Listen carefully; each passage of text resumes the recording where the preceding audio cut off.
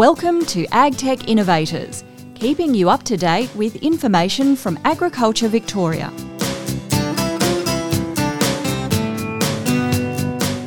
Startups. Arguably, most want to make a difference. Undoubtedly, though, they all want to make a dollar. G'day, I'm Drew Radford, and the gap between an AgTech idea and successful commercialisation can be vast. However, helping narrow that are organisations like Rocket Seeder with their AgTech Seeds program. To discuss how, their Managing Director Emma Koth joins us in our pop-up studio at Evoke Ag. Emma, thanks for your time. Thanks for having me, Drew.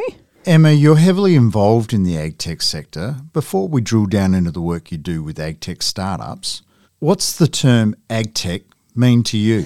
Yeah, I guess I take more of a global definition of AgTech, which is probably a bit different to how people understand it in Australia, particularly at that sort of state government level. So our definition is whole of value chain. So that's right through from the farm, right through to the consumer.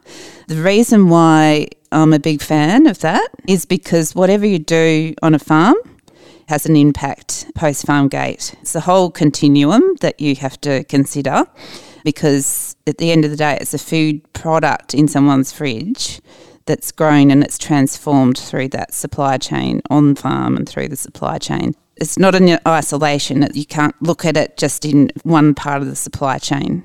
So it's things that happen before and things that happen afterwards. What's Rocket Seeder do?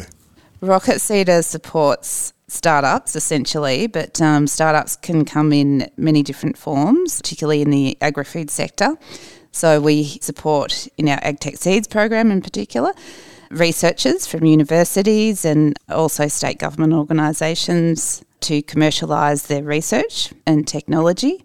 They may not actually go on to start a business, but they may have a role in the ecosystem working for another startup or advising a startup.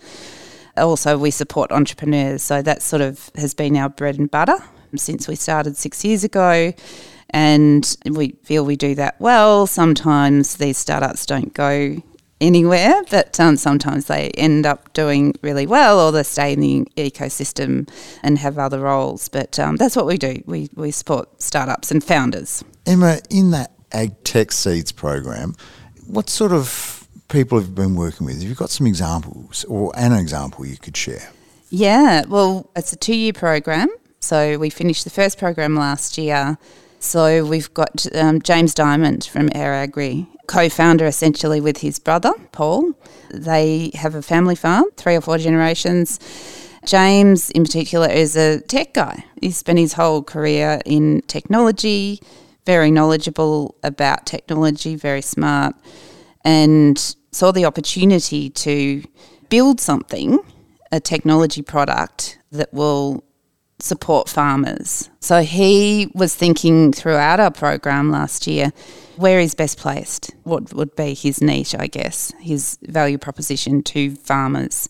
And so he ended up focusing on farmer safety and using technology and Internet of Things and hardware to basically help farmers be safe on farm. He's just started last year. He's developed a huge amount in that short amount of time, and it's really exciting for us to find out and follow his journey to see where he'll be this year and next year, because he's the perfect founder, and alongside his brother Paul, they understand farming because they are farmers.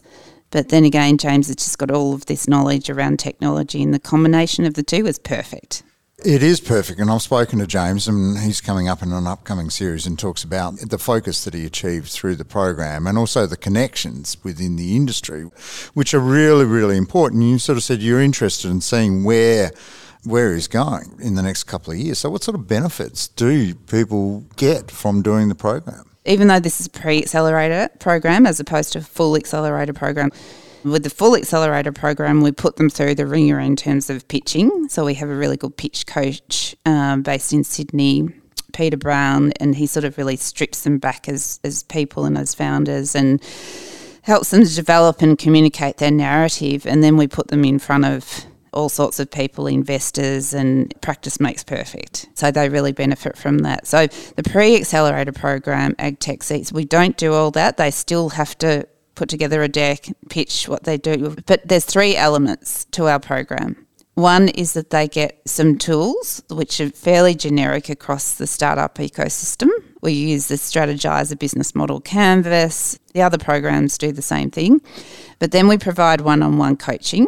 So we've partnered with an organisation called Crux's Innovation that specialise in working with researchers in particular. That's their area of focus. There's that academic side of it, if you like, providing them with these tools which are hugely useful when they're sort of on their own, and then they can sort of look at their business model canvas, put it up on the wall and go, okay, we're going to look at this market segment now because it's just not working. And they can do that all themselves. Then there's the connections that they have between the cohort, because we have quite diverse cohorts with diverse backgrounds, and then the connections that we make within the sector. So we're targeting people with STEM skills to bring them into the agriculture sector or the agri-food sector. So whether that's around engineering or IT, so many different types of science and technology and those skills, we want to bring them into the sector.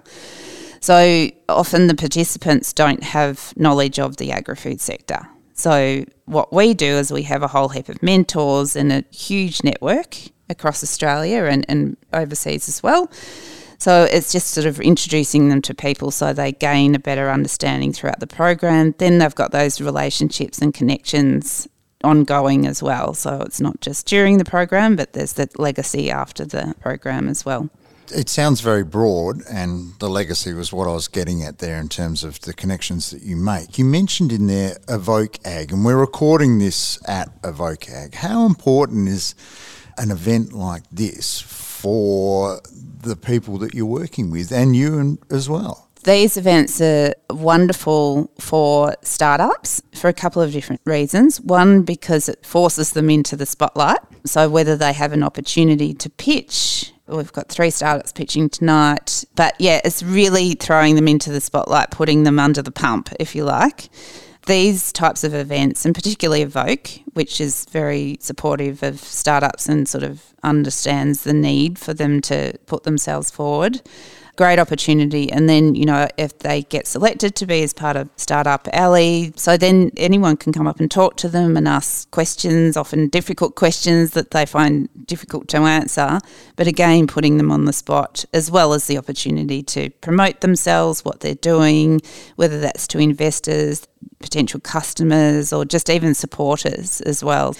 I mean, we sort of try to encourage them to look bigger than they really are, a little bit like Australians generally in Australia. I mean, we're pretty small, 26 million people, but we punch above our weight. So that's what we encourage our startups to do, and events like Evoke Ag provide a platform to do that. AgTech, what do you think the future in Australia looks like?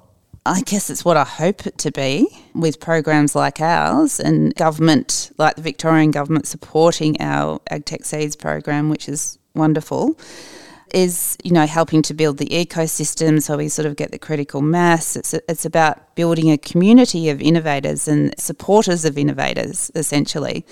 So we can create a sector that addresses a lot of these challenges that we're facing. And technology can enable these changes. So I guess that's the opportunity. So things that we're dealing with right at the moment, or bigger picture sustainability issues. So we need a number of ways, and we need to support solutions that solve food loss and food waste problems. So whether that's on farm, where there's a lot of potential to do that, particularly reducing food loss, or through chain or in the home, there's a lot of opportunity to do that, a lot of work to do. Emma, you work in an exciting space, a really rapidly changing space. Emma Koth, thank you very much for taking the time and joining us for this AgTech Innovators podcast. Thanks for having me, Drew. Thank you for listening to AgTech Innovators. For more episodes in this series, find us and follow us wherever you get your podcasts. We'd love to hear your feedback, so please leave a comment or rating and share this series with your friends and family. All information is accurate at the time of release. Contact Agriculture Victoria or your consultant before making any changes on farm. This podcast was developed by Agriculture Victoria, authorised by the Victorian Government.